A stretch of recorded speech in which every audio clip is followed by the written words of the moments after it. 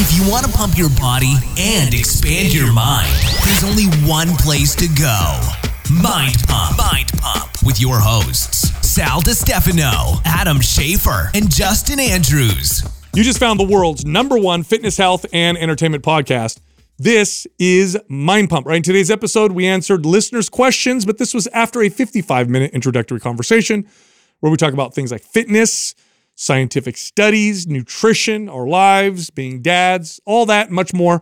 By the way, you can check the show notes for timestamps if you want to fast forward to your favorite part. Also, you want to ask a question that we can answer on an episode like this one? Go to Instagram at Mind Pump Media. Every Sunday, we give you the opportunity to post your question, and then if we pick it, you'll hear it on an episode like this one. Now, this episode is brought to you by two sponsors. The first one is Organifi, makers of the extremely powerful and popular Peak Power. This is a supplement you take that invigorates you, gives you energy. There's some caffeine in there, but there's a lot of other stuff that mitigates the negatives of caffeine. So take it before you work out, take it before you study, before a test, before you go out to party.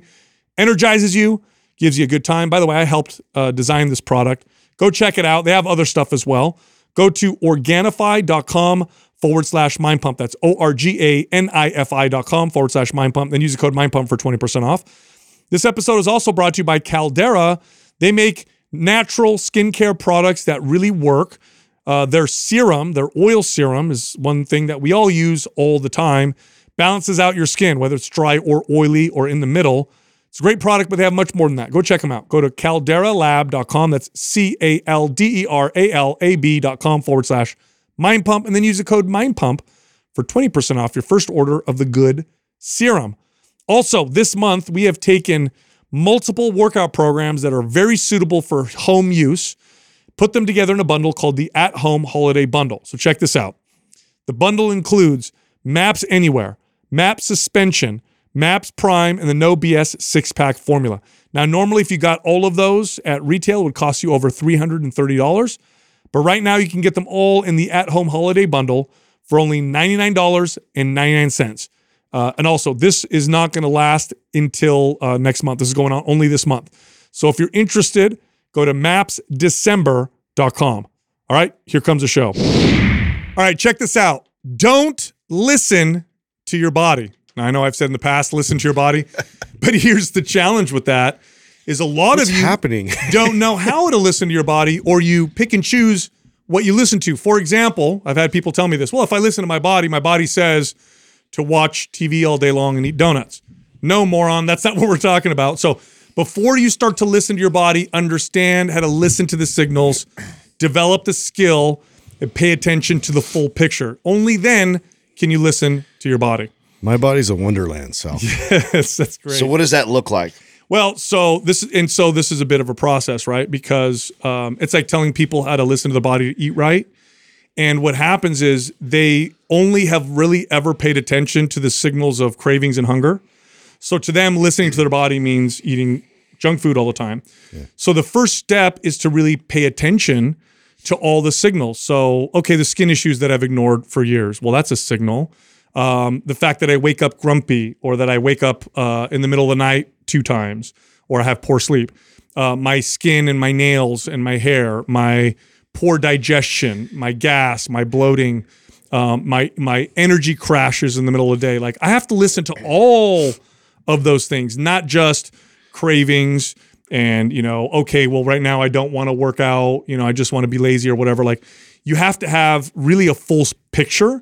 Otherwise, the only signals you're going to listen to are the unhealthy ones. Yeah. And those unhealthy signals, if you don't have the context of the full picture, well, yeah, now listening to your body is a bad idea. Well, you actually have to do the work before you actually get a good signal from your body, right? So you have to actually go through the process of becoming hungry, which is one thing that I think that a high majority of people probably haven't actually gone to that level of actually depriving themselves to the point where it's not just cravings that you're feeling as opposed to actual real hunger. This is why I think fasting is such an important practice for people to incorporate, because I mean, still to this day, every time that I do a 1 day, 2 day, or 3 day fast, I notice something different that I didn't notice before.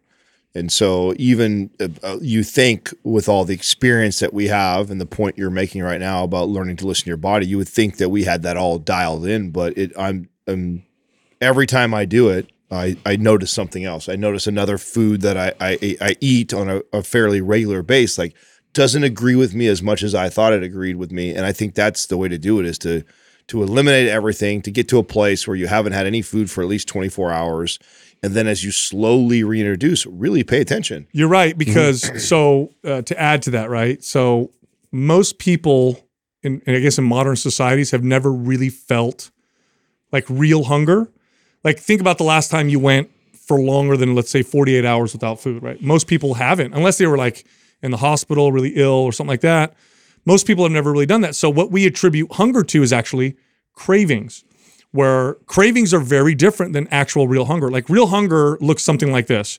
If I'm actually really hungry, almost anything that I can eat sounds appealing. Almost anything. Like, oh, that sounds really good. I think I'm gonna eat that. Cravings looks like this. Yeah, I don't really feel like that. I don't feel like that. Ooh, this sounds really good. That's more along the lines of cravings. So that's a really, really good point. The other one would be like pain. There's good pain and there's bad pain, right? So what's good pain? Well, the pain of pushing your body, of your muscles burning, of pushing your cardiovascular stamina. Like that hurts, but that's a good pain. What's bad pain? Well, joint pain, pain from excessive inflammation because your diet's really bad, pain from digestive issues. Like that's not good either. But if you don't feel and experience all of them and you don't open yourself up to being aware, paying attention to those things, then what's going to happen is you're going to only listen to the signals you ever pay attention to. And those signals that we tend to only ever pay attention to tell us to distract ourselves, to not move, to eat whatever we crave. And if you only listen to those signals, well, then listening to your body is a bad idea.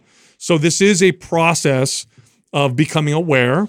It is a process of paying attention to the big picture. Here's another one, right? When you're exercising or working out, there's a lot of signals that you could potentially pay attention to, but most people really only pay attention to like how I look in the mirror and the scale, right? If you only look at the scale, for example, a lot of things can go wrong. If you only look at the mirror, a lot of things can go wrong as well, mainly because we tend to be it's a subjective thing, and we tend to, especially when you have some body issues or body image issues, what you see in the mirror can be distorted.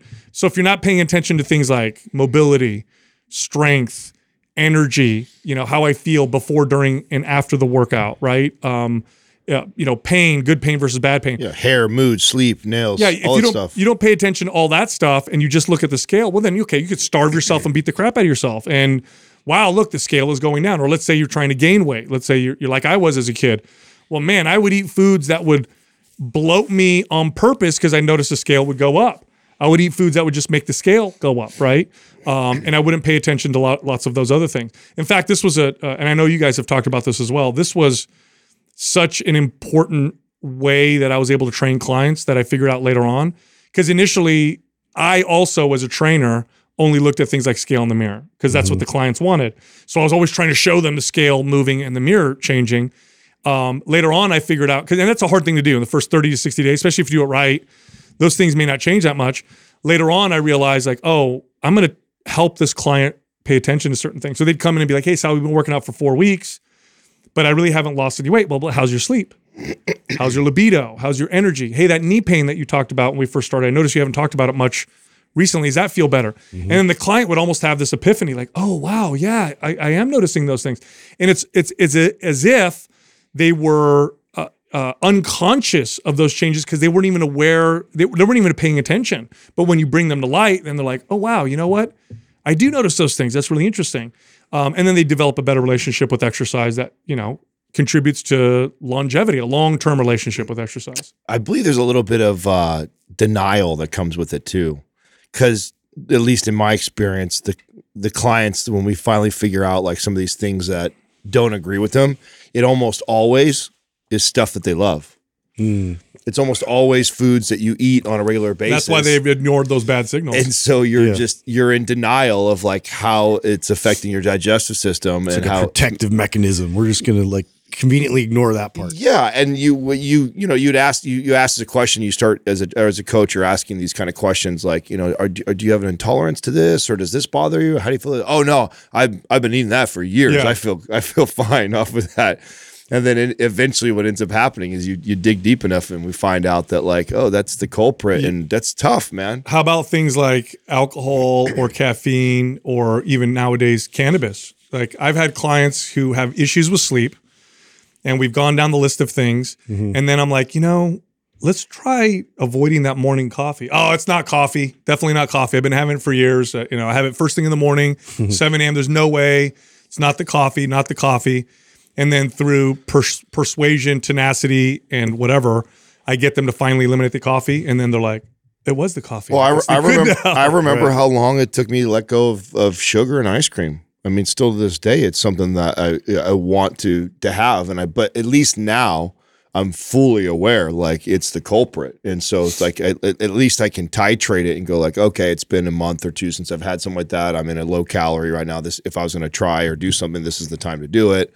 Where in the past I was like, oh, no way. I've been doing that for ice cream every night for, 2 decades, or I had candy all the time. Like, and so I think it's really tough to come to grips with that. And you subconsciously want to ignore all those signs. And so you first have to accept that there is a possibility that these foods that are not agreeing with you and that are potentially slowing your progress and causing these things are the things that you love most. And so it's common, tough. But it's common. I don't want people to feel bad right now. Everybody does this. We subconsciously ignore the things that we don't want to look at. So this does take some work. I actually had a client once. This was hilarious. She was tracking for me her food, and things weren't really adding up. And so through questioning, I realized that when she goes grocery shopping, she would grab chocolate almonds, in those barrels or whatever, and she'd eat them while she was grocery shopping. And I'm like, you don't track those? She goes, no, I don't. She's like, oh my God, I guess I should. I'm like, why do you think you're not tracking those? She goes, I don't think I wanted to, but I didn't realize that. I'm like, well, you're probably eating like 200, 300 calories worth of chocolate almonds while you're grocery shopping. That's probably why. And it was it was mind blowing. Never mind that. Doesn't count. It doesn't count. Yeah, eating on the move doesn't count. No. Right? Yeah. Those open barrels. Everybody's guilty of that. Yeah, At least one. Everyone's stolen. You know what? The next time I ask somebody if they've ever stolen before, they tell me no, but if they call a liar. Like everybody's had at least one of those chocolate almonds. At least one. A gummy bear or something like that. Did I tell you my honest. I think I told you guys this about my grandfather. I went grocery shopping with him once, and you know how they weigh your vegetables? He had scissors in his pocket. Oh yeah, he'd take them out and he'd cut the stems and the leaves off. I'm like, why just are you weighed a little bit less? That's somebody that's somebody who grew up in the Great Depression right there. I said, no, what are you doing? He goes, I'm not eating this. I'm not going to pay for the leaves in the stem. I heard Dave Ramsey tell a story about because his father grew up through the Great Depression, and he says he's got some of his good saving habits and stuff from his father. And one of the things he remembers as a kid is helping his dad repair a deck and stuff. And when he would do it, he would pull the old nails out and save the nails and reuse them. And he's like that. I mean, that you just gotta be real crafty with super that. frugal too, right? Oh, I mean, to save a nail that's been used for probably my 20 dad, years. because my dad grew up super poor, in comparison to how we all live, really poor. And I can see in his face the pain, and he really holds it back. He really does hold it back, but I can see the pain in his face every time I do something or I pay for something that I could do myself. So I'd be like, you got your oil changed today? Like, yeah, I took it to the place. And I could see in his face, he's like, really? Yeah, or he came over once and I had a gardener mowing the lawn. Yeah. Oh, you got somebody mowing your lawn? How has your relationship been with that? I feel like I go back and forth on those things all the time, right? I think I always have to, I feel like I have to have like a check-in with myself, because I've made the case in the argument that it's buying time, right? Yes. And so if I can outsource things like cleaning my house, changing my oil, doing things, washing my car, things like that to somebody else, it gets me back time that I can spend with my son, spend with my wife, or spend on work, doing things that I love. Correct. And so that's how I justify it. But then there's also what I'm, I guess, learning as a father now, some of the value of actually doing some of those things with my son, right? And so I've actually washed my car more in the last 3 years than I did the previous 5 years. So I kind of wrestle with that sometimes of, okay, am I doing it because I'm really getting back time and buying time so I could go and reinvest that time in these other things I say are so important to me? Or do I find myself scrolling and doing something that isn't as valuable to me? And am I really utilizing it that way? What a great exercise, mental exercise that you're doing. I try to do the same thing. So to spend time with your little ones, sometimes I'll find myself thinking of ways that we could play, and I'm sitting there like thinking of ways when many household chores are a wonderful way to play with your kid. It takes a lot longer and stuff, but what's the big deal? You're going to play with them for an hour anyway. But it also teaches them responsibility and they contribute. So I'm with you, dude. So I do weigh it out. There's certain things that I'll pay for, other things that I won't. And you're right. I think if you pay for someone to do something for you so that you could sit down and distract yourself on worthless social media, probably not a good trade. Yeah, right? this is always a conversation like I'm having, and it's really just been on the end of like trying to free myself up and be okay with that, because it is, again, like I grew up like that too. My dad, very handy, and that was all passed down. My mom's dad, my grandpa, very handy. And, that was like a big source of pride, in the family and stuff. And so I would like learned, and I shadowed a bunch of different types of tradesmen and for various things from plumbing to electricity to whatever, involving the house. And so I know a lot, but at the same time, like I don't want to do all those things anymore. Like I just don't want to do it. But so for me, it's really like, is there an opportunity for me to spend time to kind of like teach my sons this very specific thing? Like I could take as an example, I know right away, like this is probably going to be like a 15-minute job versus like hours, And so the hours one, I'm done. Like I'm getting a guy, you're coming to my house, you're doing it. But if it's one of those kind of one-off things, like I'll take the tools and then I'll bring the boys with me and then we'll work our way through it. And I had to like pull myself back, like be okay with the time it takes for them to mess up and to struggle through it, because that was the biggest thing. Like I always felt like this intense pressure when I was around my dad or around like these other guys, like to get it right the very first time, and they get frustrated with me if I fuck it up, And you know what meme I think about when you tell a story like that? Have you seen the meme with the hold the flashlight for your dad? Oh yeah. Every the amount of insults you receive, dude, it's like, oh, I'm sorry. Every young boy, young boy's been either slapped upside the head or yelled derogatory things for not holding the flashlight. Yes, right. Dude. I learned a lot of totally. You know, it's funny, when I got my first job, I remember my bosses being like, "You're like the most respectful employee, like this and that," and I totally learned it from working with my dad. Like when I work with my dad, I couldn't put my hands in my pocket. I'd sit there and he always told me, if you're not doing anything, you're watching me and you're learning. And so I'd watch him and I'd put my hands in my pocket, and then I'd get this dirty look, like, why and now as a kid, I'm like, what's the big deal? Yeah. As an adult now, I know what what I'm displaying is like, I'm kind of lazy or whatever. Yeah. So, and it was little things like that I think, make a big difference. But you bring up really good points, Justin. First time I would do those things with Aurelius, I'd get a little frustrated. But then I'm like, wait, the point isn't to finish quickly here. No. The point is to spend time with them. Throw that idea away. Yeah, because what I'll do, like when we do the dishes, he puts the silverware away, right? But he's two. So what does he do? He throws them in whatever drawer he feels is where they're supposed to go. Yeah. Sure. So I go behind him and I put them away. And then when I'm doing the dishes, I hand him certain things and he, tries to put it in and I got to fix it or whatever. But, we're spending time. It's funny. You know which one I had the biggest struggles with were like a nanny and a house cleaner and that kind of stuff. Because my mom raised 4 kids and did everything. But I do realize that we were in front of the TV a lot. Like my mom was like, sit down, watch TV. I got to go make bread. Yeah. I got to get dinner ready. I got to wash all these clothes. So I'm like, wait a minute. That's not a bad trade to have somebody clean the house so that we could spend time with the kids and teach them things and give them that attention rather than being like, because my mom's funny about this. She came over the other day and she's like, oh, the TV's a great babysitter. Jessica's like, you shouldn't say that. Like, you're right. You shouldn't say that. But I mean, they couldn't afford. I mean, they couldn't afford any. My mom had to do a lot of things herself because they couldn't afford it. So speaking about television and the kids, I was talking to the boys, all the production team, and they're all younger guys in their early 20s, and we were just talking about fatherhood and stuff, and tech and sugar, and it's been an interesting journey for me. It's like, we're 3 years deep now into watching that. And I go back and forth on this also. I remember, obviously, we all know what I said when I first started, and I totally lost that battle, right? When I thought he was never going to see television for like 5-6 years, right?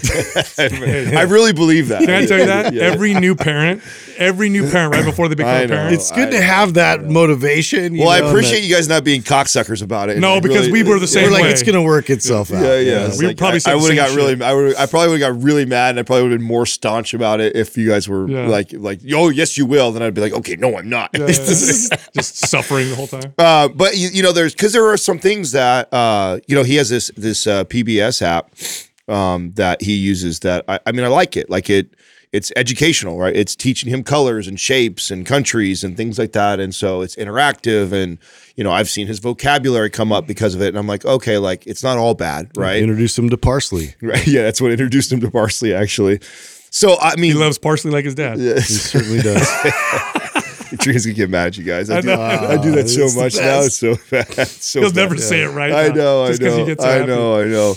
But anyways, I was telling the guys that there's definitely like this bell curve with it, right? So if I do certain things, right? So first of all, starting the day off, not allowing any of it, right? So getting his routine, which is Katrina brushing his teeth and getting his breakfast, and kind of like he gets to play with his toys for a little bit, and then getting him outside, or he goes to school, right? So interaction socially, getting him outside.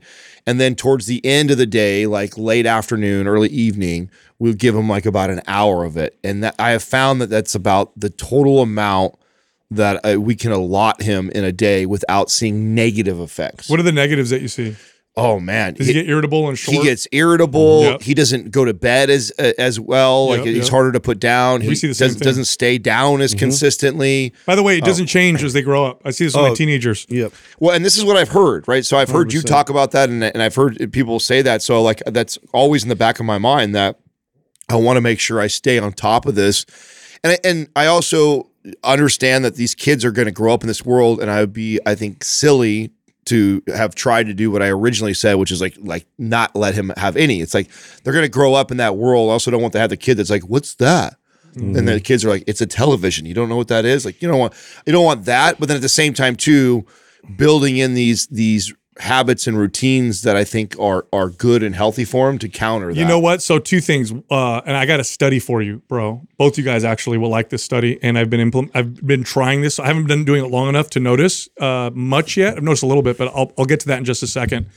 So what was the last thing you said about the bell curve of it? Yeah. Is that it starts to have negative effects after he's been on it for an extended right. So let me get to the study. Amount of time. Let me get to the study first. So I read a study that because there are negative effects when kids are on watching TV or on electronics for too long, and studies now are showing this. Right, they get kind of develop almost like ADD tendencies, irritability, that kind of stuff. They don't pay attention very well. I saw a study where when the kids are watching television while interacting with the parents. In other words, we're watching something together and we're talking about what's happening on the TV. Like, wow, did you see that? Oh my God, that car's so fast. Or wow, did you look at that? That's cool. Look at the caterpillar, whatever. It dramatically, according to the study, negates the negative effects. So I started doing this with Aurelius. So we're watching videos. And by the way, I pick videos that allow me to engage more. So I've been finding videos on YouTube where people are narrating books. So it's a book and the pages flip and then the guy's talking and there's a little bit of animation, but it's mainly just a book. And then I'm talking to him while we're watching it, and it's a totally different experience. So that's okay. So that is, something that I think that we have figured out unintentionally, and that's why I keep referring to this PBS app. I recommend it to you. You should. Yeah, you did. So it's all interactive stuff. And his favorite thing is to do it with me. So he'll grab his iPad. I think that's so different. And he'll sit in my lap And that's like the whole, the Parsley joke is that's a cooking app, right? Yeah. And so he lays in my lap and he'll, open the fridge, or he'll tell me, Daddy, open it, and I open it. And then, what's this? And he's asking. And so we're dragging and dropping. We're talking about what it is. And so it does feel less like we are just, zombies in front of a television or in front of an iPad, and that we're playing together and interacting and educating. So that's where I've kind of like loosened up on how I was with it originally, because I was like, okay, this isn't all bad. He's playing with me. We're learning. We're interacting. Like, I see positive benefits from that. Yeah, that's interesting. That study kind of confirms that too. Like, and I've noticed, and this is what will also motivate me to do that a bit more often. I used to try and like really intentionally would come in, even with my oldest son, because at this point he's like playing online with his friends. Like he's moved away from iPad and phone, and he's now doing more like PlayStation stuff and like interacting. But he's like on Red Dead Revolver or whatever the latest game is for them to play. And so I'll just come in there and sit in, and then like get the story and like whatever like they're trying to do within this like game, or like, and so he explains it to me in this whole thing, and then so later on, like, he'll just come home from school, he's like, Dad, I got to this level, and then this guy said this, and he's got this kind of disease, and it's weird, and I'm like, I don't care. Yeah. But at the same time, I'm like, yeah, wow, that's interesting. Tell me more. My oldest used to tell me about games. He'd be like, tell me what's going on. And he would go on about, and I could not follow what was going on, but I was like trying really hard to be, involved or whatever. No, I think it makes a big difference, because think about the other way people use TV. They'll put the kid in front of it or in front of the iPad, and it's like, they're zombies. Yes. And they get no interaction. Think about it this way. When you watch family movies, okay, you're sitting down with your kids. You guys are all watching a movie together, laughing together, talking about what just happened or whatever. Very different than when they're by themselves, just zoned out. I definitely feel like there are, just like with nutrition, I feel like there are examples of healthy tech and there's junk food tech. So there's tech that I see as like fruits and vegetables and whole foods, and then there's tech that I look at and I see garbage. Is just candy. Yeah. And you can, and I feel like I can see the way it stimulates him the same way. Like, there's certain cartoons that like Katrina and I have to eliminate off of that are just like crazy explosions and like fighting and like just like loud noises, and it totally mesmerizes them. Honestly, I don't like those sandbox games for that reason, because they just get into their own immersive world and they're not doing anything What's productive. that? What's a sandbox So game? it's like where they can all meet up in like a Roblox or one of those kind of games where they're just like running around and like shooting each other, or like there's no objective and there's no consequences and there's no like mission. And like a lot of the video games we grew up with, like, were really hard. You had to like work through all of these like challenges, and then you get like some sense of like ownership and pride because I beat this boss and it was really hard, and they're just like like just shooting each other, doing nothing. Have you tried Reading Rainbow? Remember Reading Rainbow? Have you tried that with him? No, I don't think we have. Bro, it's great because they read a book. And so it's like he's getting a book read to him, and it's slower. So my sister, she's, she works with children. So she's got all the education with child development and all that stuff. And my son used to watch Cocomelon on Netflix. And my sister said, that's terrible. And I said, why? She goes, pay attention to how many scene cuts they do when you're watching it. Yeah. So I turned it on and I'm watching it and I'm like, oh my God. It's like cut. Yep. She's like, that messes with their attention span. Yeah. She goes, as opposed to something like Mr. Rogers or Reading Rainbow, or Franklin. There's this cartoon called Franklin where it's slower. Isn't it wild how ahead of his time he was when he does? I mean, that was the desired outcome of him creating that. I know. He saw what was going on with television and commercials back in the 60s and 70s or whatever. 70s, yeah. He saw what was going on and said, we need to, and he had exercises where he slows down, intentionally puts the timer on for 1 minute. Let's see how long a minute is. And you watch a second hand going for a full minute. Yeah. Yes. I mean, but so brilliant to understand the dangers or the potential dangers and ramifications of us doing this like super crazy fast. And I remember the first time, do you guys remember? So, I mean, obviously we didn't grow up in the YouTube era. And so like we were already adults when that became popular. I remember the first time that I found Logan Paul, and I got a headache because Our brains were not used to that. yes, it was so wild that to see and I thought, oh my God, people watch this. It hurt. Yeah. It hurt to watch the quick, fast. So you know what that's I'd like? never seen that before Do you know what that's until like? him. Trip off this. That is like taking someone who's never had caffeine and giving them a 300 milligram, energy drink. They'll get sick to their stomach and throw up. Their brain, I got headaches from it. they develop tolerance because the dopamine hits and the scene changes and whatever. They actually develop tolerance. Well, and now I can watch it. That's what's fascinating to me is that to recall. I totally remember the very first time I turned it on, and I remember being like, "Oh my God, people love this and watch it, and it's giving me a headache." Yet now I've adapted to this, with reels and shorts and everything that we get all this quick shit now. I can now watch something like that and it doesn't bother me. Hey, so let me ask you guys this, because as I get older, this is happening more and more to me. I wonder if you guys are doing the same thing. As I get older, I feel like the Amish figured it out a little bit more. 100%, bro. Are you the same thing? Ted Kaczynski, dude. I don't know, man. He had some ideas that were out there, but also, Bro, have you read his thing, dude? his manifesto was a little on point. too on point. Dude. Yeah, no, I know what you mean though. Like in like terms of how they've just decided, like, hey, you know what? We're just gonna stick with this traditional way of living, and like it's gonna be about family. It's gonna be building a community together. Like you actually have to build things with your hands. Like, dude, they figured all of it out. I swear, as I get older, I go, man, I wonder if the Amish. And here's the other part of it is that you made a comment, and Jessica and I have talked about that, where it's like, well, they live in the world today, and so I don't want them to be whatever. And she said, Sal, she goes, if you're going to raise good people, you are necessarily going to be opposed to what's the norm in society. That's right.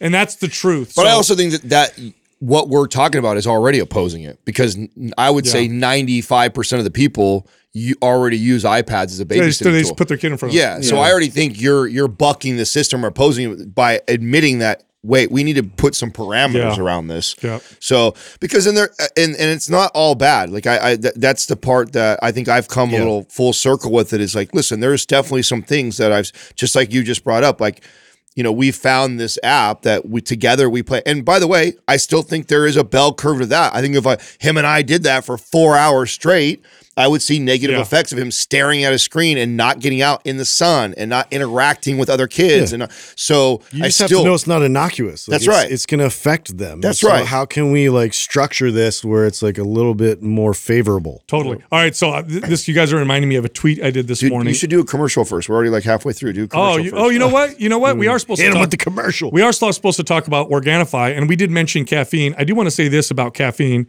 and this is in relation to one of their newest products that I helped put together, Peak Power. Caffeine is a very, very effective CNS stimulant. It can improve motivation, drive, improve athletic performance. However, there are negative side effects to caffeine, and one of the keys to using caffeine effectively is to understand how to mitigate the negatives and maximize the positives. So the product Peak Power is exactly that. It's got caffeine in it, but it's also got many other compounds in there designed specifically put in there to mitigate the negatives of caffeine. So this is why people are messaging us saying, I take less caffeine with Peak Power and I feel better, or it lasts longer, or this is a way different feel than I'm used to. It feels smoother, no jitters, no shakiness. I sleep good at night, Well, I love the amount that you figured out in terms of one scoop. Yeah. We can add 2 if you're a high or even 3 intake guy like me, and then kind of work your way to a different serving. That's my favorite part of the formulation. I mean, before this, we started the podcast today. We off air. We were talking about the way I titrate kratom. Mm-hmm. And I love that ability, and I love that you guys created the formula with that intent, that people can go up and down can and scale up. Yep. And it doesn't you're not overdoing all the other compounds that are in there. So the idea that you could scale up to like 3 scoops, be at your peak, and then slowly come down to 2 and 1, I love that concept, because I already use caffeine or any other drug that I mess around with. I do that. I'll allow myself a certain amount. It gets to a place where I feel like, okay, I'm hitting that threshold. Now it's time to go back the other direction. Right. And again, there's other compounds in there that are designed to mitigate the negative. So it does feel very different than your typical pre-workout. It feels a lot better. All right. So now back to the tweet. So I did a tweet this morning, and I want you guys to guess which part of this tweet got the most, which part of the tweet ruffled the most feathers. I feel like this will be an easy game. I thought so. You would think, but that's not necessarily it. You think we're going to guess wrong? Well, I mean, I would have not guessed. Okay, let me hear. So this is what I wrote here. I said, modern challenges for men. Number 1, avoiding garbage food. Number 2, exercising regularly. Number 3, avoiding pornography. And number 4, avoiding distractions like video games and unproductive media. Which one of those 4 do you think ruffled the most feathers? The last one. Yeah. Video games. Yeah. Video games. Yeah. I had a bunch of guys on there. Video games aren't bad. Video games are good. They're great. Why? What's wrong with video games? I definitely like the reason why that one jumps out to me is because I've told you guys before that I was convinced that I would be this age and still gaming. Well, like one guy goes on there and he goes, "What's wrong with playing video games? Like, video games are fun and it's a great way to pass the time." And I said, "It's because you're not a child anymore." You know, my best friend Mark at the time. I remember. So he's how many years older is Mark than me? You remember how old Mark is? Mark's a little bit older than you, like a year or two older. Oh than you? yeah, I think he's like. So he's got like 4 or 5 years at least on me, right? And you know, we connected and become friends back when I was like 23 even, and we're friends all the way through 20s and 30s. And I remember being in my late 20s, and so he's already into his 30s. And he'd be like, "Hey, you gonna give the video game thing up soon or what?" And I'm like, "What? Of course not." He's like, "Yeah, bro, you're gonna have to drop that. You know that eventually you will, right?" And I'm like, "No." I'm like, "I plan to do this forever, bro." And he's just like, he's like, "Dude, that's like a child thing." I'm like, "What?" I'm like, "You're tripping, dude." I'm like, "This is like," and the reason why I identified so strongly with this because it's a bonding thing with my childhood best friends and I. Sure. And by the way, they still game. But what finally sold me was the pursuit of like building businesses and stuff on my own, and the learning that I needed to put into scaling and being successful. Eventually, the time. Exactly. It became a time thing. It became like, wow, when I do the math, I spend an hour on the low end to 2 to 3 hours a night, 5 to 7 nights a week playing these video games. Damn, that's like a degree after 4 or 5 years I could have got. So, man, if I just applied that to reading books that are going to make me better and I was so driven to make more money and be successful that became the kind of tipping point for me is like, okay, I'm really robbing myself of growing and learning. And if I'm being honest with myself when I tell people how passionate I am about X, Y, and Z, or how driven I am, am I really, if I'm willing to sacrifice that much time to play video games instead of that, just because I love doing it with my friends? Yeah, you don't realize it till you step out of it, I think, too. Yep. And it's funny because I didn't even realize my friends still played. But I had this moment where, pretty embarrassing, dude. I'm going to be honest. Like, my oldest was playing video games, and you know how PlayStation has like I'm still friends with my friends. Yeah. And they saw that I was online, and they're like going in to like play the video game with my son. I'm like, dude, does that not like resonate with you right now? Like, what a loser you are. Like, what the fuck, dude? You play with my 12-year-old? Yeah, you're playing with my 12-year-old kid, and I'm not there, and like you're talking, like, dude, get busy with something else.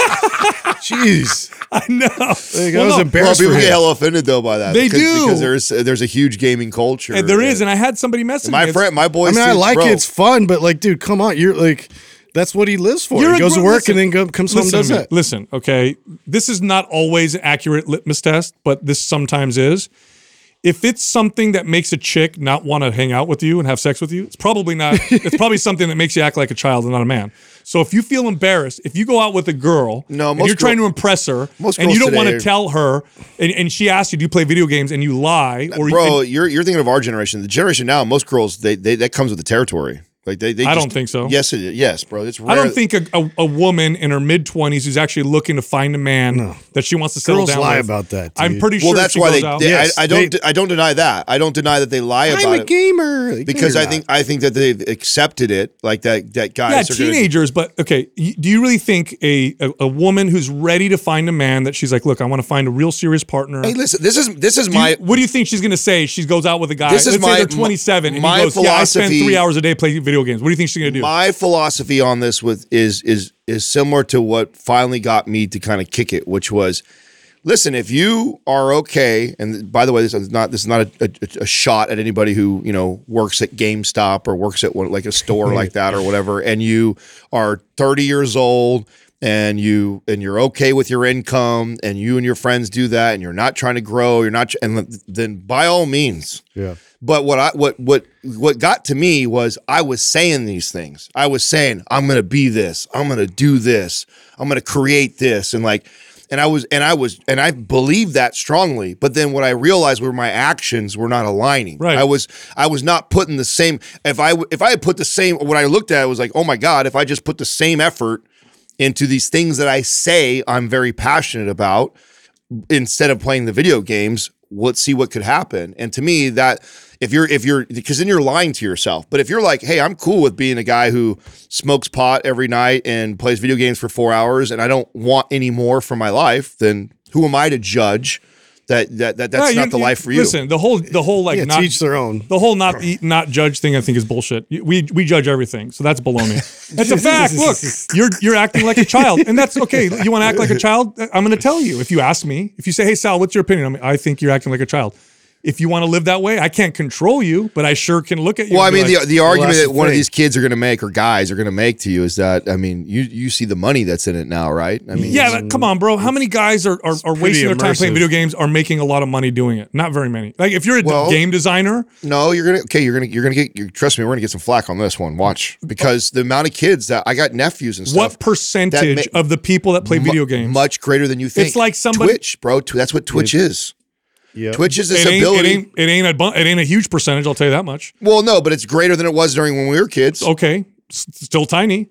Like there's a lot of. I mean, listen, I'm not arguing. I gave up the games, bro. So Yeah. I'm not like saying that, but I'm just saying that like there's people that are that passionate about it that think that that's going to be a career path, or they're currently making money doing it, and so That's a small percentage, and I get that. Look, it's like people on social media. Well, I'm on social I media. know, but all the Sal, time. that's like you saying to somebody who has a passion about playing basketball and telling them to give up. No, Stop playing. No, not even close to the same thing.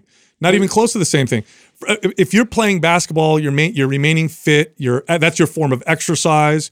Now, if you're playing basketball all day long and you're a grown man, and your wife is like, "Hey, you're supposed to be home from work," and every day you spend 3 hours playing basketball with your buddies, and you walk around wearing long jerseys and long shorts and whatever, and you're 45 years old, well, yeah, you probably need to grow up a little bit too. But we're talking about video games, which is We're throwing so much I know. shade. Yeah, I know. This is for sure. I have a lot of friends I can't that- wait to that see the live for YouTube video comments games, on dude. this Like, yeah. episode. I know. I'm going to get a lot of heat. But, You are absolutely going to get a ton of heat. I know, but I know. I mean, I don't I don't totally disagree with you at all. I think that it's a little more broad and open than that. Of And course. I think to me the argument is like what I said. Yeah. Like It's an escape too for people. You know, like I don't know. I guess everybody has kind of a vice, right? Like alcohol is one thing. Like so, some of my friends justify it as like I'm not going to the bars. So that's how so I'm going to go play video the games. girls that and, I like, used to get in fights with in my like late 20s that were girlfriends that would give me flack about it. I'm like, would you rather me going to the clubs? I With my love boys? your false alternative, by the way. It's so great. I know. this is the argument they present to It me, is, bro. right? Look, I'm playing video games, but at least I'm not doing heroin. Yeah. What would you At least prefer? I'm not banging other chicks. Extreme, dude. Say, wait a minute. What are you talking about? Well, now you got like VR. It's like, hey, Yeah, you can do both at the same time. Oh, technically. Holy shit! All right. Anyways. Well, since we're on this path of talking shit, let's. Yeah. By the way, I warned you guys I was in a mood this morning. So Yeah, you are. I see You are. that. You've been I on one see all that. week. I know. Then we're dude. gonna pretty soon here we're gonna fight somebody. I feel aggressive. Hey, Let's I go. told you guys we should have a gang fight with another Yeah. with other fitness influencers. However, I'm going to narrow it down to biohackers I'm gonna only. put spikes on my mace belt. only biohackers because I feel like we could take them. Only biohacker. They're weak and feeble. Yeah, you know what I mean? We could take biohacker. Everybody else, I don't know. Easy. All right, so who you got a bone to pick All with right, over no, here? nobody specifically. Okay. But I will say this. This is annoying. I see this all the time. It's so weird to me. People who have, I guess, like a traumatizing event or something where they're really upset and they're crying, who then take the time to video themselves and post it on social media. I don't understand that. I just don't understand. You know that's a big pet peeve of mine. That's been something that I've had a problem with since we started. You know why? There's been a lot of It's that. the same example. It's the period thing. It's the like these things where people like, and you know what's crazy it's to fake me? authenticity. I don't know what's crazier to me is the people that decide to do that, or the actual people that get on to defend those people, and they're just like, why would you say that? They're being authentic, expressing themselves. I'm like, no. There's nothing authentic Wait about a second, okay. And by the way, I gotta just think logistically how that all like comes to be, right? Like they have to set the camera up. yeah. They have to like Open the app. You have to Open open the the app. app, go to yours, go to the You story. got to still have a little tier ready to go, you know, for it to be powerful. and then cry to your fake friends. on It's social not media. it's not like you are doing like, let's say for example, like this could happen, right? I could be doing a live and I'm talking for 10, 15 minutes and then I get to a part where I talk about my father or maybe my dog who just died and then I get choked up and then I cry. It happens in the Sure, moment. yeah, like Yeah. as you're building momentum, Right. Yeah. But to literally, you know, video myself like crying already or like right into it, it's just Or even just a picture. This is me this morning. I was so sad. It's like you took the time to take a picture of something while you were it's crying. weird. So okay, what is that, Sal? Is it? I mean, obviously it's some sort of a narcissism, right? Yeah. It for is. sure. And look, here's a little self-awareness. You know, what do they say? The things that annoy you the most in other people, you probably have some of yourself within Sure. yourself. So I think I can confidently say, and I won't look, I'm not going to put this on anyone else. I know that I have, if you were to look at the narcissism scale, I'm probably a little more towards narcissism than not. And I think that tends to be the case with entrepreneurs or people who put themselves in front of people. You have to have a little bit You got to more believe of in yourself quite a bit. a little for more, sure. right? So maybe that's what annoys me is that part of me that I don't like. But man, it screams sociopathic narcissist, like to the extreme. Yeah. I Where feel it's like I need to show everybody how sad I Well, am. it's just, to me, it's just pageantry, right? It's like you want to present yourself and depict yourself in a certain way instead of just like capturing yourself in the moment, right? It's not in the moment. You're now portraying yourself how you want everybody to perceive you. Yeah. Did you see my post yesterday? Did you not? No, what was it? Oh, see, that's so funny. We're so like a bunch of sorority girls in the same We have the same the same period. cycle. You know what I'm saying? Where we just everybody was in a mood, right? I think that's what our wives say. Don't they all Kappa say Alpha that? Chi. So our wives all talk and say that we all- I guess. So there's this thing, and again, I'm not going to call out specific people, but there's been a handful of people that I've seen doing this where they smoke cigars in their fucking Lamborghinis or Bentleys or like, and I'm this like, would annoy you. So oh my God, it annoys you're me. ruining the car. You are. It's like, come on. Like, that's like, It's a rental. Come on. and I actually posted about it. I'm like, when and why did this become a cool thing to do? And people are just like, oh, just, it's people trying to show how, how much they have so much money. Who cares if they ruin the car? Like, I'm like, that's just ignorant.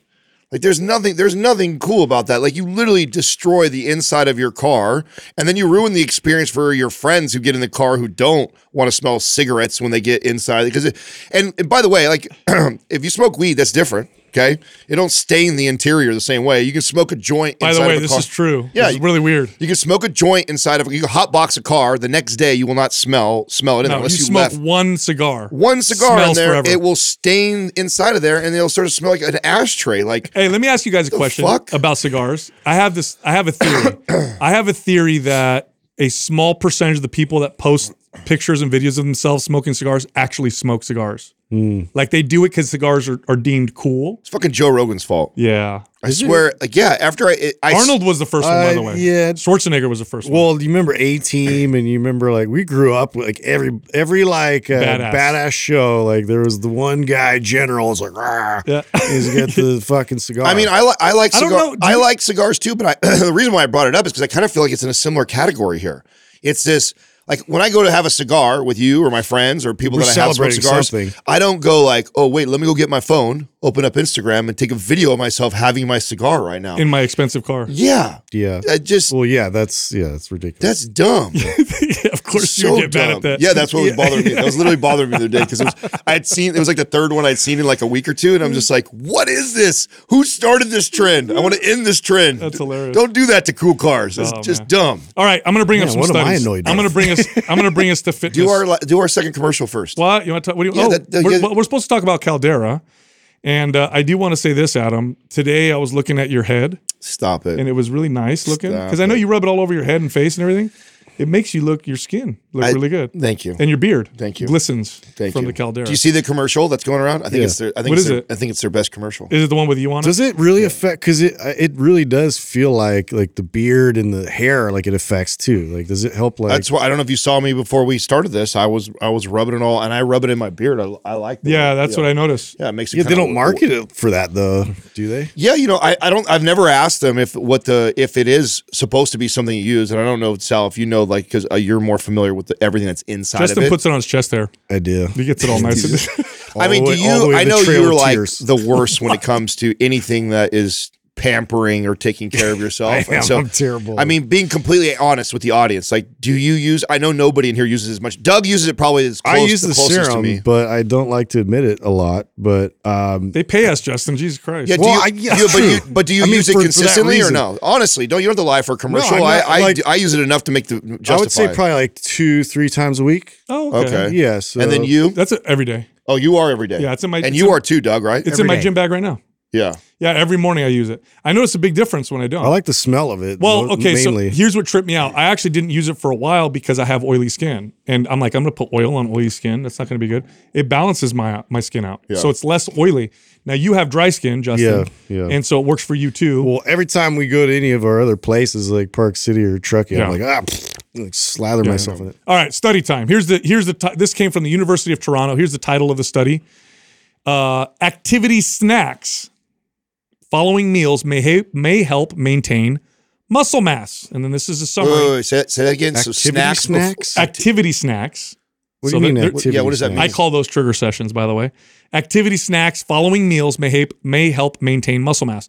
So here's the summary. Interrupting prolonged sitting with periodic activity snacks may help maintain muscle mass and quality, Why do according they to a call new them study at the snacks? University of Toronto. So what they found is that when people were sitting for a long time, if they got up and did something for 1 minute every 30 to 60 minutes, so if you're sitting down for 10 hours at Why, your computer, well, can we back up? Why are they calling these snacks? I don't understand. because they're short bouts of activity. Yeah, they're trying to be cute. Yeah. That's it. It's just a Just confusing. When It is when you're confusing. talking about health and fitness, like people are gonna, Movement and snacks, like, Yeah. huh? Yeah. well, this is okay. Sorry, Cheetos? not Yeah, to, anyway, not I to know. No distract problem. it. No problem. Okay, so let me break it down.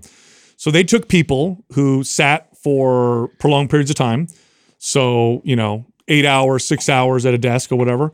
And every hour or 30 minutes, they would have them get up and do about a minute or two of activity. So like sitting and standing 15 times in their chair, doing a walk, Dude. doing, really easy, not a crazy workout. This is like, and it wasn't even intense. It was a minute, it was 60 seconds of activity.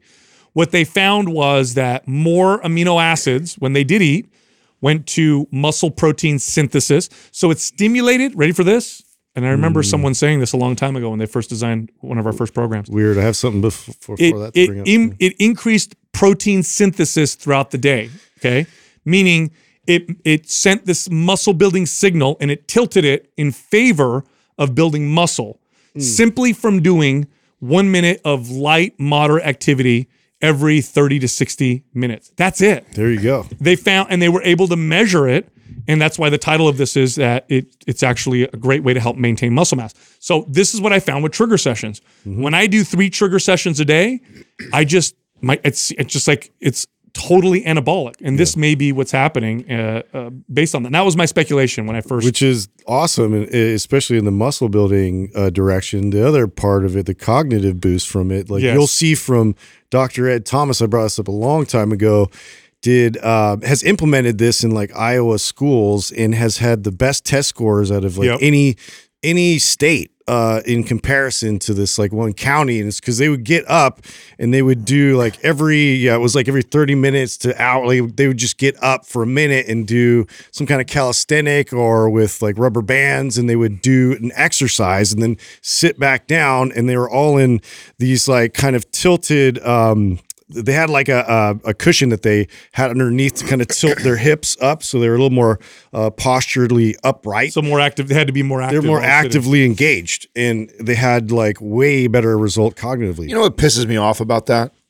Is that we know that, and that's not something And it's we not mandate. promoted. The shit that we mandate and we make we people mandate and kids masks instead. do, and that we have Fucking stupid. we have studies to support that, and then you actually have people that have implemented it to support how beneficial that is for these kids.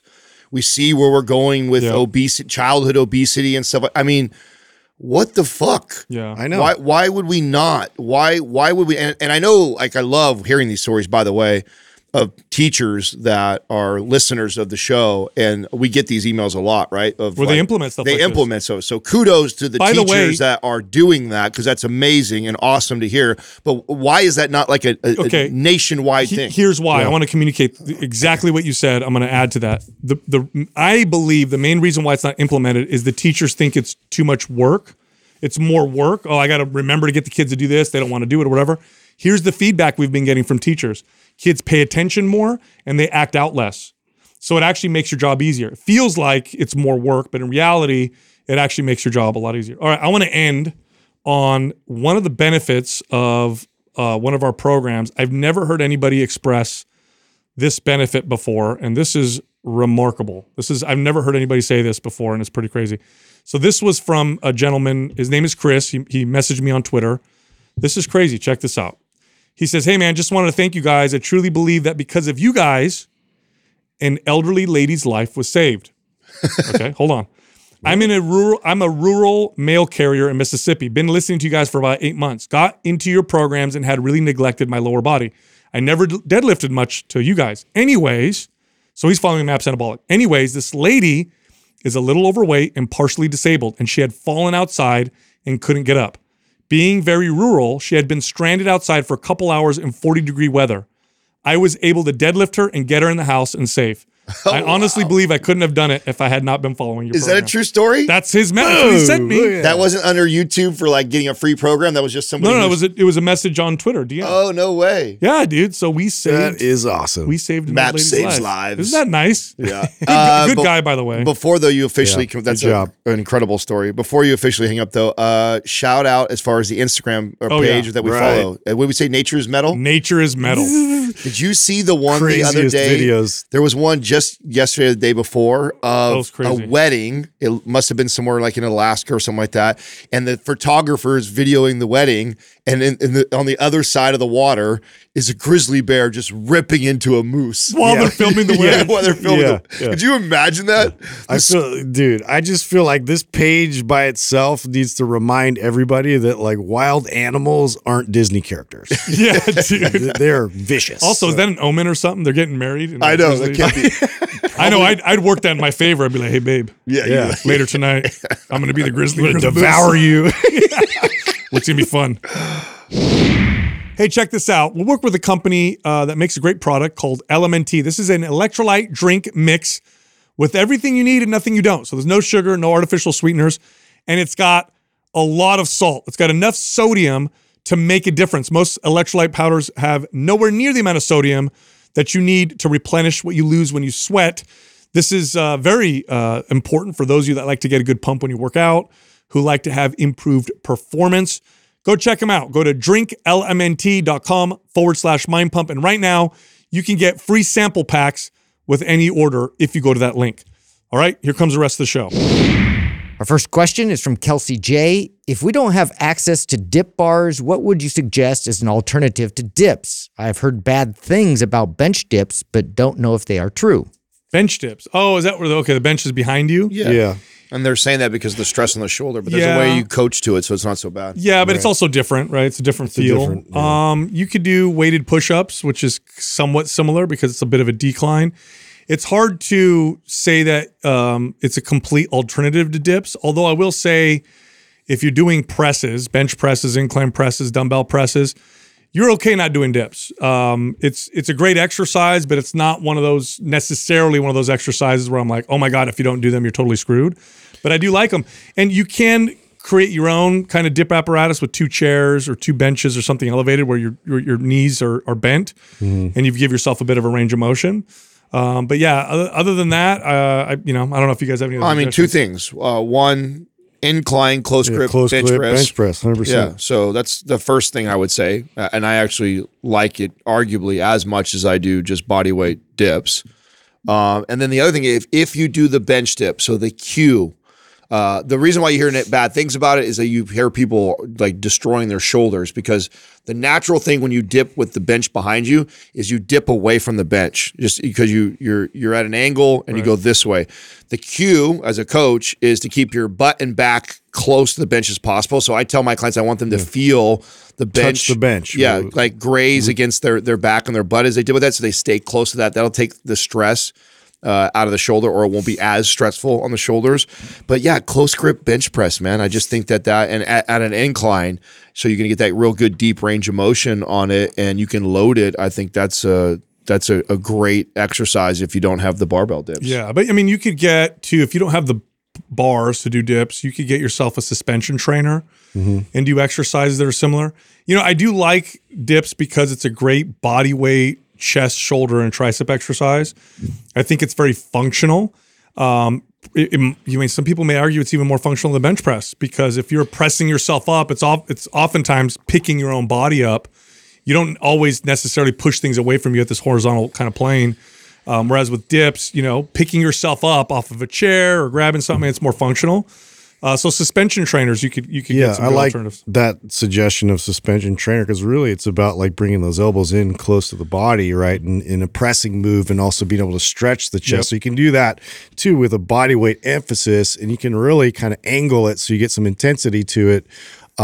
So that would be a valid alternative, I would think. Yeah, plus the range of motion that you can work up to with dips is pretty awesome. It's hard to match it with almost any other pressing movement. Like if you get really good and you get good stability, and this takes time, by the way, don't just go and do this right out the gates because you'll hurt yourself, but like you can get down in a really deep stretch with dips. And you can connect to a really full range of motion. So that's one of the biggest values I would say of dips. So if you don't have dip bars, try getting some, try constructing your own, or try using. You can make some, by the way, with PVC. And there's videos out there that are pretty easy to follow, DIY kind of options. Stands. Yeah, and you kind of make these like parallel kind of bars that they make for gymnastics. And I've made a few of them, so there's definitely that as an alternative. Next question is from Benny the Beast. How do you structure a PR day, sets, reps, etc.? Yeah, we did an episode on this, right, Doug, where we talked about how to hit a PR in your deadlift. And a lot of the advice in there would be applied to pretty much any PR. But generally speaking, by the way, powerlifters are the best people to look towards for advice on this, because that's what they're good at. They're good at training themselves to hitting a PR on day of competition. So essentially what you want to do is the week before, you want your workouts to be easy. So you don't want to have hard workouts leading up to a PR. You want to be really rested and fresh, and that alone will make you feel stronger. You want to have good nights of sleep leading up to the PR. You want to be well fed leading up to the PR. So if you want to try and hit a PR, it's a good idea to eat in a surplus. It's going to be almost impossible to hit a PR in a deficit. And then here's some kind of little strategies that make a difference, but they're smaller. I like to resensitize myself to stimulants leading up to the PR, so that when I take the stimulant like caffeine, 45 minutes before I attempt the PR, it's got like the juice behind it. Like I really feel it and I feel strong.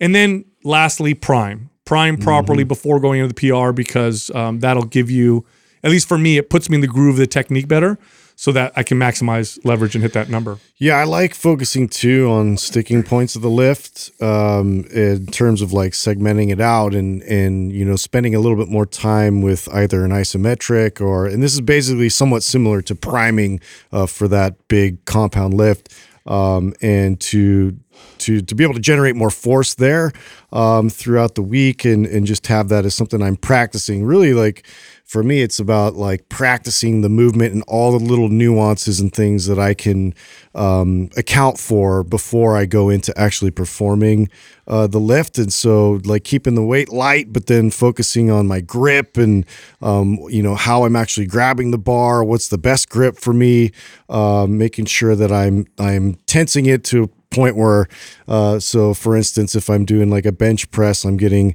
a little bit of lat activation by like bending the bar, and I'm setting myself up better. I'm just really paying attention to all those little nuances of like how my body is able to kind of maintain the most optimal posture. So that way my force output is at its max. That deadlift PR show we did was, I think, covered most everything that we would give as advice. The one thing I don't know if I remember talking about or not is that I think the biggest mistake made in doing a day like this or trying to go for a PR is actually not listening to your body and still doing the PR day when you probably shouldn't. Meaning, I can tell if this is a day that I should even potentially attempt it, right, by the way my warm-up sets go. So I have never said, oh, Friday, I'm going to go for a PR and then stay committed to it if I didn't feel it right away in the morning doing my lighter weight. Yeah. Because I feel like you can tell. You can tell by how in the groove you are, how easy the weight is moving and how light it feels relative to when you normally do it.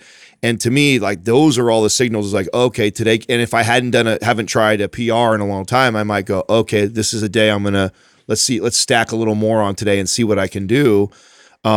Because I think that if you commit to doing a PR one day and just it didn't align very well for you, maybe you're still recovering a little bit from the last workout, maybe you didn't get the most optimal sleep that you thought you did, like, or you weren't as fed as you were before, like I won't still try and attempt a PR if I can tell the warm-up sets are tough. That's good advice, because that's how you hurt yourself, right? If you get hard-headed about it and you feel like, oh, this doesn't feel good, but I'm going to do it anyway. Mm-hmm. PRs inherently come, or attempting PRs, I should say, inherently come with a lot of risk.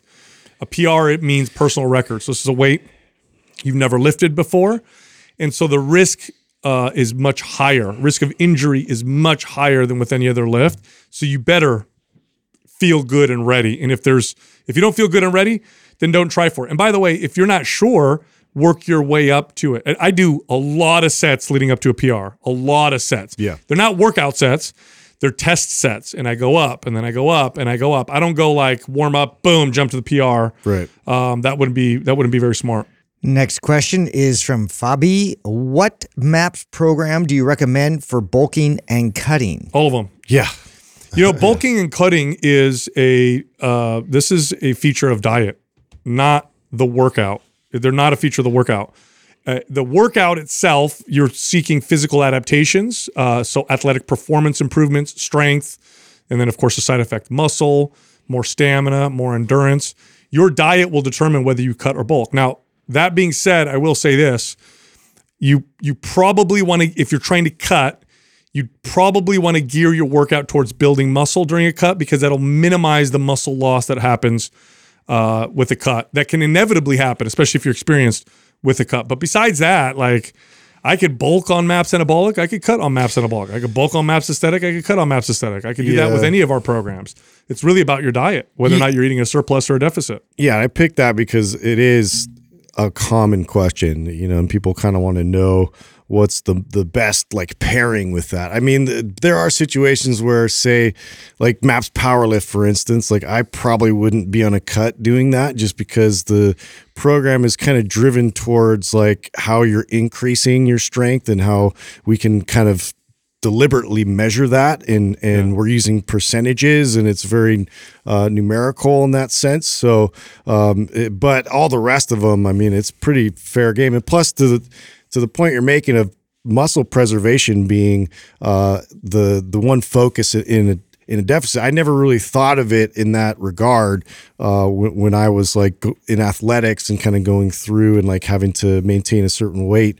I wish I would have thought of it like that instead of just focusing more on, the overall calorie burn and going in that direction. A lot more beneficial if you're trying to build up your physique and maintain muscle mass to be in a cut and have your program reflect that. Yeah, I think we get this question a lot because people want to hear the science and what it says in regards to what is more advantageous in a cut. What type of training with a cut is more advantageous? What type of training is more advantageous for a bulk? And then how does that line up with our programs? And so I think that's why we get it all the time. But the truth is that the difference between those is so slim that the thing that matters most is the psychological part. Mindset. So what I encourage people that ask this question is to do both, meaning run MAPS anabolic one time and run it in primarily in a cut.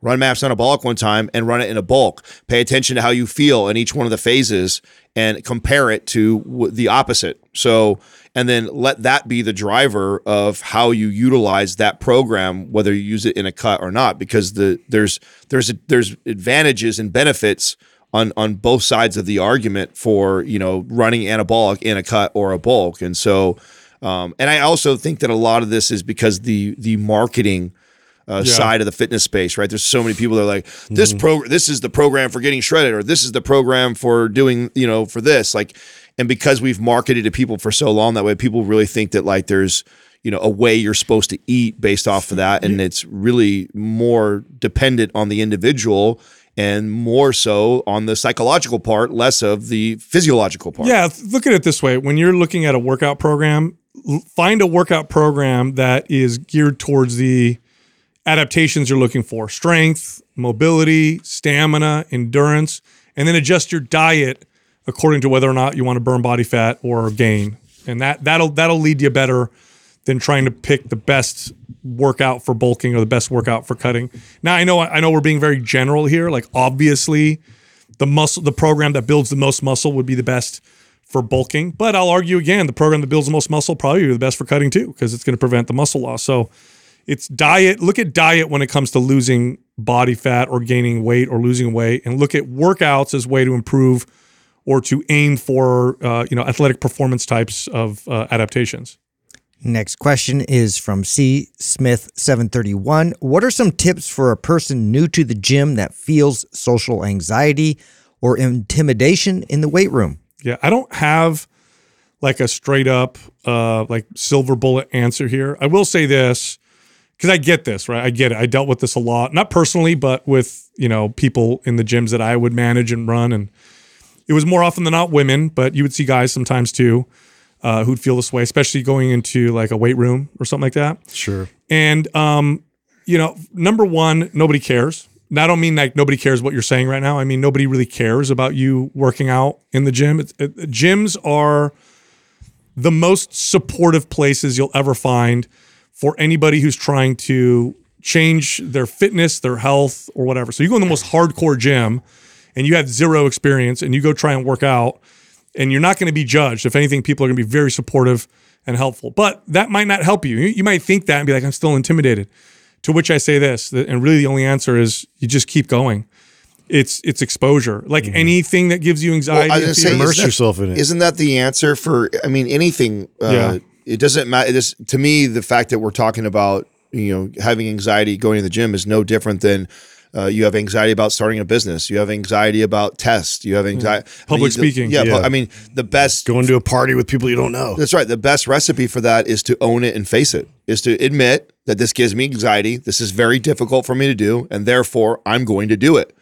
And, and then when the worst case scenario happens, if someone does make fun of you or someone, again, own it. Like, yeah, man, I'm super new to this and this gives me lots of anxiety and I'm trying to work through that. I tell you what, if someone says something to you that's rude or mean and you respond with being honest, that it does give you, they are going to feel like a piece of shit. And I guarantee that'll never happen again. It won't happen in the gym though. It won't though. Yeah, it's so. And it'll self-correct. Too, I mean, I hate to say it won't there. or it's impossible because anything is possible and there is the least likely place to get criticized. I agree. For trying is a gym. I totally agree. So I mean, I think that it's one of those fears that you have, but it's one of those ones that if you actually go after it, you'll be pleasantly surprised at the response you end up getting. You have to go in with like no question's a dumb question at that point and just kind of own that fact. Like I would say like too to get over some of that, just try and find somebody, just ask them a question like what do they do in here? What's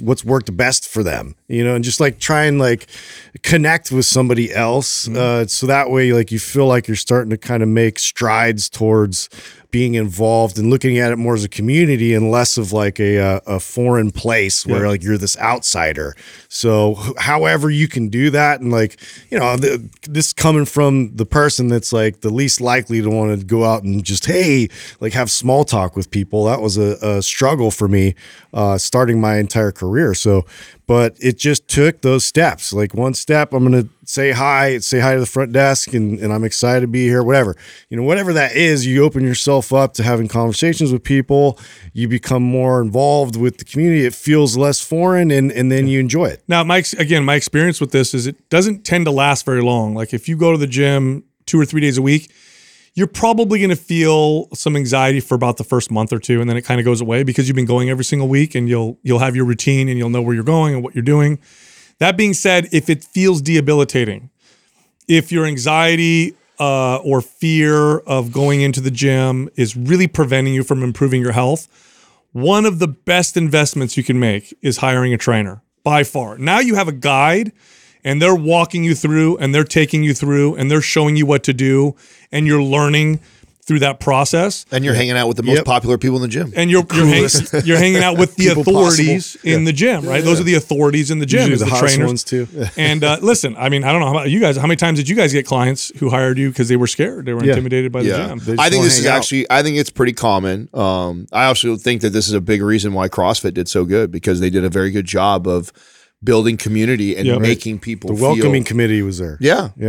I mean, but you made a really good point. I mean, it's like you go into a new school and you have to just expose yourself. Yeah, you don't want to just go there, work out, and mind your own business, never talk. But I mean, you want to have a place that you feel like home and a community, and maybe that is how you decide the gym that you choose to. In most places, unless you're somewhere super rural, there's multiple gyms in your area, and find the one that feels the most welcoming and that, you walk in and the front desk person smiles and greets you, or maybe someone who works there says hi to you, or a member greets you. I think that stuff matters when it comes to being consistent and enjoying the process. But I think approaching it as like you are wanting to join this community, so don't be afraid to say hi. I never experienced this in a weight room because I had been working out as a kid on my own for a few years in the backyard and just obsessed over reading. So I felt like as soon as I walked in, I felt at home. But I did experience this as an adult taking yoga. I actually took yoga for probably about 6 months. And I remember I walked in and I couldn't have felt more out of place. Like I was like a muscle bound dude or whatever. And it was all these, kind of posh, middle-aged women and their Lululemon stuff. I'm the only dude in there, or maybe one other guy in there. And the looks, like a lot of people were looking at me like, who's this guy? Why is he here? Like whatever. Mm-hmm. And I'll never forget, it was probably this first or second class. And this was a wonderful reflection on how not to run a class or how not to make people feel welcome. I was trying to do the poses. I'm totally new to this and I'm owning it. Like, I don't know what I'm doing. I'm trying, I'm doing what I can. I'm struggling, I'm sweating. And the instructor, I'm trying to do a position and she giggles and she goes, oh, that's, no, you don't do it that way. And she walks over and I'm thinking in my head like, bitch, you just fucking laugh at me in front of the whole class. But I'm a confident person. So I'm like, whatever. But I remember thinking to myself like, man, if you were a trainer in my gym, I'd fire your ass for doing that. Like to make someone feel that way.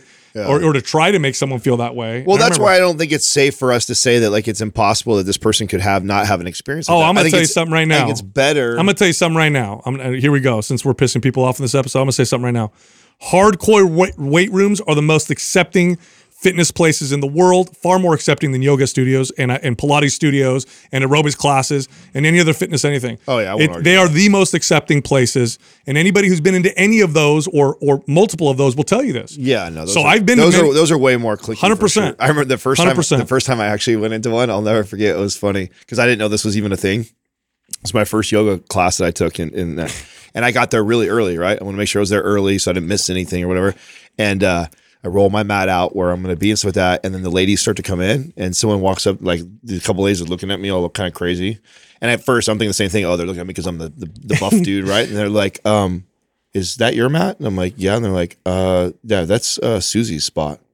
And I'm like, huh? They already had their spot. Oh yeah. Like they have like when And they said it to you like that? Oh yeah. It was like, that ain't your spot. Like that's, and so they like there's people that come there so regular that they have their spots inside of, an open gym floor course. where they go every single time. I thought that was really interesting. I was That's like, funny. I didn't even know that was a thing, I was gonna just ask like what the move is because like are you the creep that's in the back like waiting for the downward dog or are you up in the front? I actually took the front, right, because I wanted to learn, right, and one of my trainers was the yoga instructor at the time, and so I was taking the class. But yeah, That's right. You were trying to be a yoga instructor at one point. yeah. I will say this, though. did. so sad that didn't turn out. Hey, to the defense, though, I will say this. I've also been to yoga classes that were really exemplified what the whole thing with yoga was, which is this is your own practice. Take it at your own pace. It's a great practice. I mean, Extremely just like good. anything else, it can be pretentious if the the culture is like that. You know what I think it is? I think it's because you're a big dude and people maybe think like, oh, I can make him feel stupid because he's a big guy and he can take it. I don't know. Oh, I think it's more that Because I've seen if you're most people that are hardcore into yoga are they view big See- muscle bound meatheads as the opposite of what they want. You guys said that about So- CrossFit. I had the exact opposite experience. Like, so It was very they're a cliquey. bunch of dicks. Like going in there, it's like if you didn't know like the specific move or if you didn't know it was on the board to do,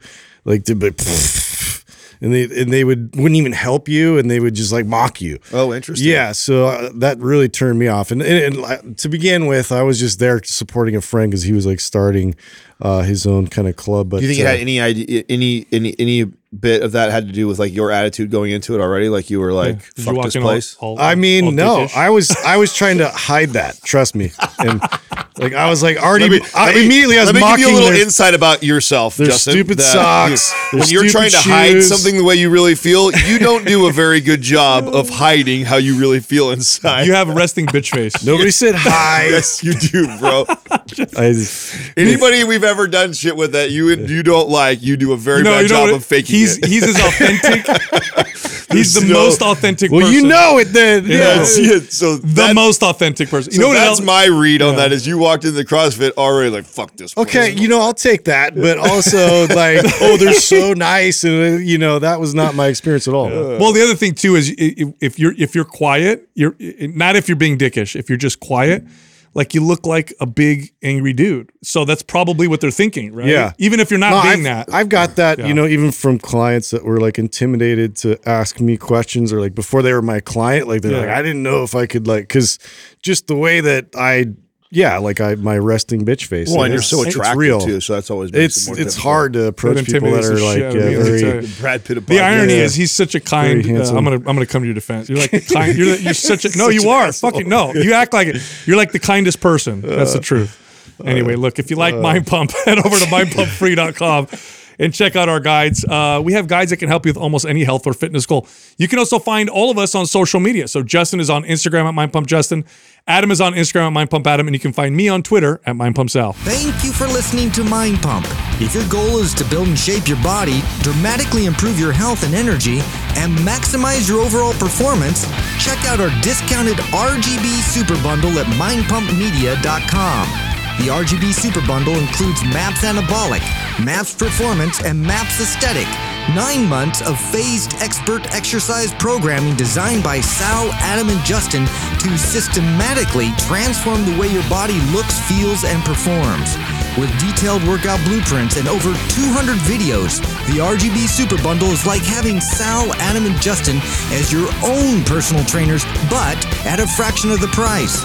The RGB Super Bundle has a full 30-day money-back guarantee, and you can get it now plus other valuable free resources at mindpumpmedia.com. If you enjoy this show, please share the love by leaving us a 5-star rating and review on iTunes and by introducing Mind Pump to your friends and family. We thank you for your support, and until next time, this is Mind Pump.